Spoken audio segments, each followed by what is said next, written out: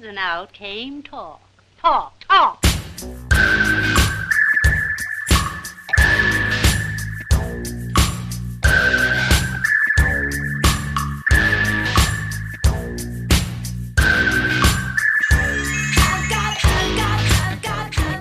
Hi everyone, how y'all doing?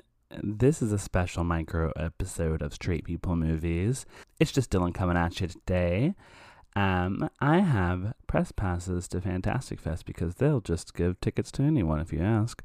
Just kidding, I have credentials. And I am reporting back on some of the movies that I've seen here on the Straight People Movies feed so that y'all can hear about the great stuff that I saw and so that I can qualify for press passes next year. Today we're talking about the opening film that premiered at Fantastic Fest. It was the U.S. premiere of Titane. And if you don't know what Titane is the new Julia Ducournau. I had to look up a pronunciation of that and I still fucked it up. Film that premiered at Cannes this year and actually won the Palme d'Or. She's the second woman to ever win it. And the U.S. premiere is here at Fantastic Fest, which is crazy. This movie, y'all. I mean, there's a reason it opened the festival. It's a big buzzy, coming off that Palme d'Or win.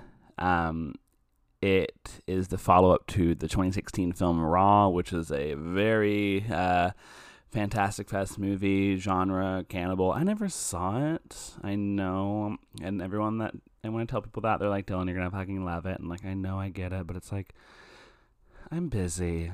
I have to watch all these like shitty movies. I had to watch like Top Gun and shit for this. We haven't done we should do Top Gun. Kirk, if you're listening, we should do Top Gun. But you know, I'm busy. But this movie is Titane. It is a movie in which a woman in her childhood suffers a traumatic brain injury and gets a titanium plate put into her head, and that in turn makes her grow up to be a fucking weirdo who... If you don't want to hear anything about Titane, I will start by saying it's incredible. It's a masterpiece. I loved it. Go see it. Now, if you want light spoilers, like this is like if you go to Wikipedia, this is in the opening trailer. I won't go too much more into detail. I'll try to be as vague as possible, although it does open up this weekend. But once again, I'm about to start spoilers for Titane in 3, 2, 1. Okay, so in the beginning of the movie, she fucks a car, or the car fucks her, I guess. She has sex with the car. She is a willing participant in car sex. She's taking a shower, and she hears knocking on the door, and it's a car, and she has sex with it. And guess what? She gets pregnant. With the car's baby. It's fucking wild. But the movie takes a turn from there. So I think it's been being presented as this sort of like, it's gonna be the sexy motor oil. I mean, there is motor oil everywhere, but that's a spoiler. Sexy Mad Max, horn-teen ladies, fucking cars and shit. And like, it is that in like the first 10 minutes. And then from there, it turns into this movie that is I described it in my Letterboxd review as Mommy for Lesbians. But it also has some sort of similar, if you like, Under the Skin. There's some, but it's less transphobic than Under the Skin. It turns into this interesting meditation on family, on what it means to love, to lose and to love, to love and to lose, and what it means to recover from a trauma and how people recover in different ways. That makes it sound like it's the most fucking like boring, like blue check Twitter, like every movie is about trauma, like Cars 3 is about trauma nonsense. I swear, like it's not that.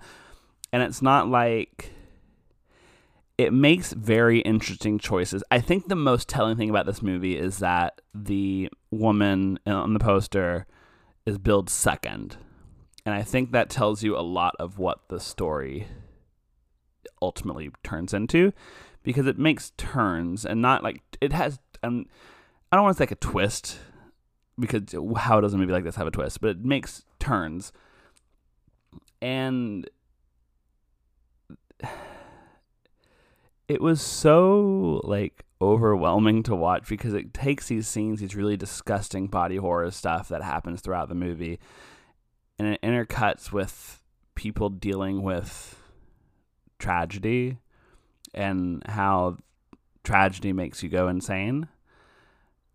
And then it gets into a lot of like gender politics, but not like in the boring Twitter blue checkmark way. Like it's like one of the more fascinating looks at like the performance of gender and the performance of sexuality. And then it's also just at the end of the day a fucking disgusting, nasty. You see every sort of body do every sort of which way. No dick though, unfortunately. I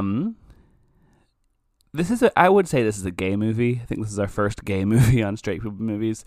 It's very femme forward.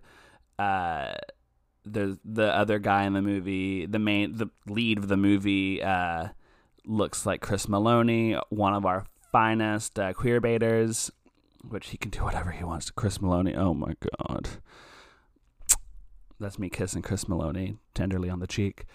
I highly recommend it. It is not what you think it's going to be. It's not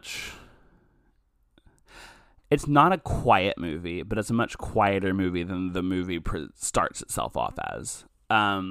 It does, in the great tradition of Inside and Eyes Without a Face and Three Colors Blue, begin with a traumatic car accident that fundamentally changes the woman's life in the car. And just go fucking see it. I want to talk about it with people. Like, DM me on Twitter. Actually, never DM me on Twitter. Unless you're, like, hiring me or something. But I want to talk about it with people because it's like, I left. I just, like, kind of left the screening because, like, it was a school night. It's a fantastic movie. Highly suggest. Real squeamish stuff. I watched a lot of it through webbed fingers. Actually, I get just a half star. It's the lowest you can go. But stay tuned for that. That's going to be coming out on Tuesday. Fantastic Fest. Thank you so much for giving me press passes for this. I love you. Regular episode will still be coming out this Wednesday. Keep an eye out for that. And then keep an eye out for some more dispatches from Fantastic Fest. Love you. Bye. And out came talk. Talk, talk.